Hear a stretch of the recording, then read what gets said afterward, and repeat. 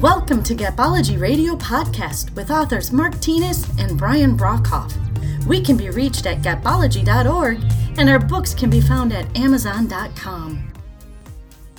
Hey everybody, welcome back to another episode of Gapology Radio. This is your leadership podcast on Gapology, IMBAR, and more. Let's go ahead and give Mark Tienes a call and see what he's up to.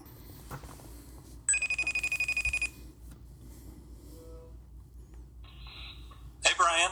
Hey, how are you, Mark? I'm great. How are you? Good. What's new? Just working hard. Yeah? As always, that's for sure. Seems like it's sunrise to sunset, isn't it? Yes, it is. That's for sure. I was up at 5 this morning working on the book. Oh, that's great. Yeah, we're making some good progress, though. Good. Yeah, it's an exciting book. Yeah. So what would you like to cover this week? Well, I wanted to talk about underperformers and what to do with underperformers on your team. It's a common question that I get. Yeah. What do you think? Yeah, no, that sounds good. All right, let me jump right in. Yeah, So, perfect. underperformance is a common issue. It happens everywhere. It's just a matter of degree, and it's a matter of what you do about it as a leader. So let's talk about it. So the first thing I would tell you is that you need to look in the mirror, because often underperformance is the result of the leader not being clear on expectations. We've learned that, right, Brian? Oh, for sure. Absolutely. So expectations have to be clear. People can't hit a target they don't know about. People can't win if they don't even know what the definition of winning is. And we love this index card exercise that we've talked about before, where we hand the subordinate an index card and ask them to write down the expectations of the leader. We then hand the leader an index card and ask them to write down the expectations. And we compare the two.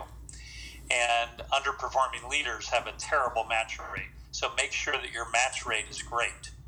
The other thing there that we've learned is that 3 to 5 expectations is the key. It can't be 25. It needs to be a narrow list of clearly defined expectations. And that makes all the difference in the world. So if you want your team to perform, be very clear on what performance looks like and what you expect. What do you think of that, Brian? Yeah, absolutely. I think that mirror statement is such a good analogy. I think if you look at somebody and they're not performing, it's really a reflection of you as a leader.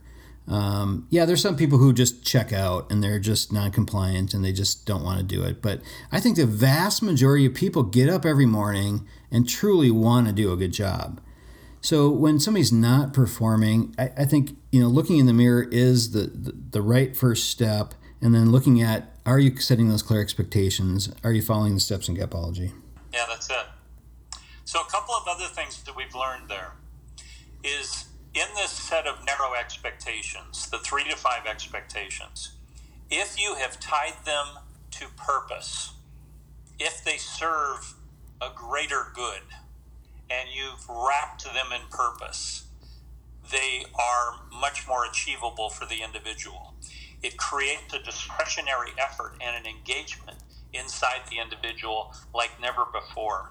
So try and set expectations that are big and that are meaningful and that are tied to purpose. It is an absolute game changer. What do you think about that, Brian? Oh, absolutely. We've talked on the podcast before about, with IMBAR even, with mindset.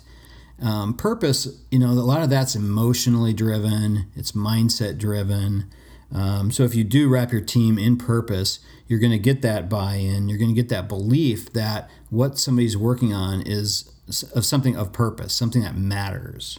Yeah, so we've seen underperformance and underperformers just go away when expectations are clear. So don't forget that, and just keep that mirror close by.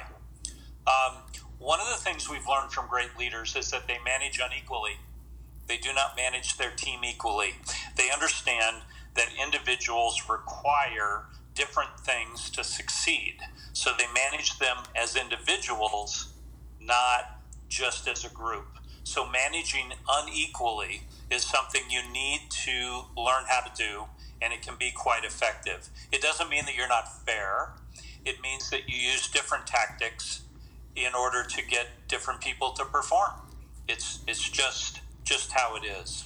Another great tactic that we learned from top performing leaders was that they have a rhythm to their week, a rhythm to their day, and this rhythm clarifies the expectations. I'll give you an example.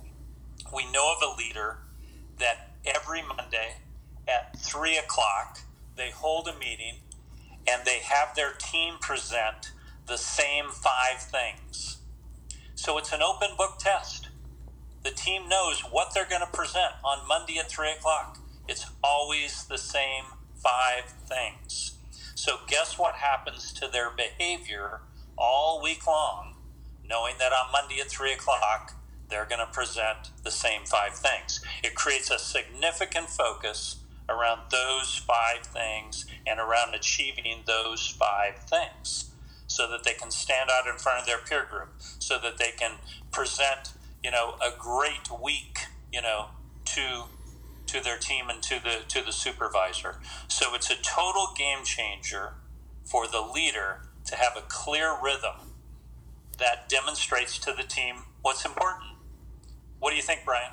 Yeah, a couple of things there. The managing unequally thing, when you were talking about that, I was just picturing in my mind so many times, and this drives me nuts, so many times when one person on the team is underperforming, the manager counsels or coaches the entire team.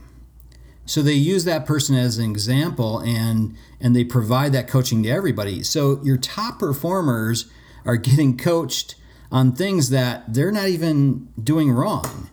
And, I see that over and over again. And I think a lot of it is that leader is uncomfortable with that negative one-on-one feedback.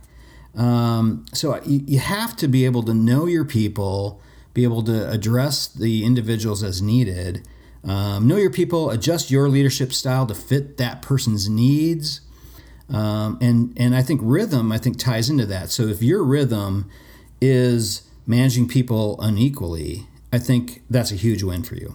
Yeah. Another thing we've learned from the top performing leaders is that if they have an underperformer, they will often set guideposts. Let me give you an example. So let's say that you had concerns that an individual was unproductive and that their days were just being wasted. We found a leader who managed unequally that group of underperformers and was quite successful in turning around their performance. So what they did was they had every day at 4 o'clock that individual who they felt was underperforming meet with them, whether it's in person or by phone or by FaceTime, whatever, and present to them their day, what they accomplished, what they did, pictures, documents, whatever the measurements are, what their day looked like. And then they coached them on how to be even more productive the following day. So the following day, they meet again at 4 p.m. This is like a 15-minute meeting. It's short, but it's a total game changer because not only does the underperformer now know what's expected, they know again about the guidepost, the 4 p.m. meeting the following day, and again, it affects their behavior and it clarifies what matters. So you can manage underperformers quite unequally by using these guideposts and by developing, such a thing as this 4 p.m. drill that I'm describing. So again, it highlights the underperformance and it works to correct it very quickly. We're not going to have time to do that every day, but we're going to do it until we fully understand what's going on and we course correct. There's some other tactics that I've heard of out there that just sound crazy, but they work. I know of a leader who took their biggest underperformance in a given category and made them the captain for the entire team of that category. So the bottom performer became the leader of the category. Well, what this did was it put their focus on it. It put their career on the line for this category. And they began to perform, and they became an average performer. From the bottom to average, because they were the captain. Credibility. It was all on the line, and it worked. So again, as a leader, managing managing the team unequally is absolutely significant to overcoming underperformance. And you can do it in many ways. We know of a leader that gets together with the team once a month, and the team presents all of their results for the month. They get up in front of their peer group and they present. So again, another open book test, but the leader can now see the difference between the individuals on the team and can course correct during the month after seeing the presentation. It clarifies and magnifies performance to the point where the underperformance is evident. So the clarity of the leader around expectations, managing unequally, having a rhythm, having guideposts, truly managing unequally through that guidepost piece is big. At the end of the day, though, consequences do work. The team must know there's consequences for underperformance. It can be a good thing for a team to see an underperformer go away. It changes the performance level of everyone, and it clarifies what matters. So that's what I'm thinking about underperformance and underperformers. Brian, I'll leave it to you to close. Okay, yeah, I just want to share one last thought. So I'm thinking about gapology. So, the knowledge gap is the what and the how. So that's understanding, that's knowing what to do, it's knowing how to do it. So if people have demonstrated that they know what to do and how to do it, then there's no knowledge gap. And if you look at the importance gap, if they've demonstrated why something matters or when it needs to be done, there's no importance gap. So if you look in the mirror, you as a leader own those two gaps. But if you can verify that those two gaps are closed, the last gap is the choice. So underperformers are making the choice not to perform. So that's where you can really tie in accountability. So I would walk through gapology when you're looking at underperformers. Have you done your due diligence around the knowledge gap and the importance gap? And then have you created the culture? Have you done some of the root solutions with the action gap? Accountability, commitment, and culture. Is that part of your rhythm? And if not, take a step back and apply those. But underperformers really can be drawn out if you walk through the steps of gapology. Yeah, and we've seen teams that have embraced gapology and rolled it out to their entire team, and they've become top performers. So gapology in and of itself overcomes, underperformance. So that's a great point, Brian.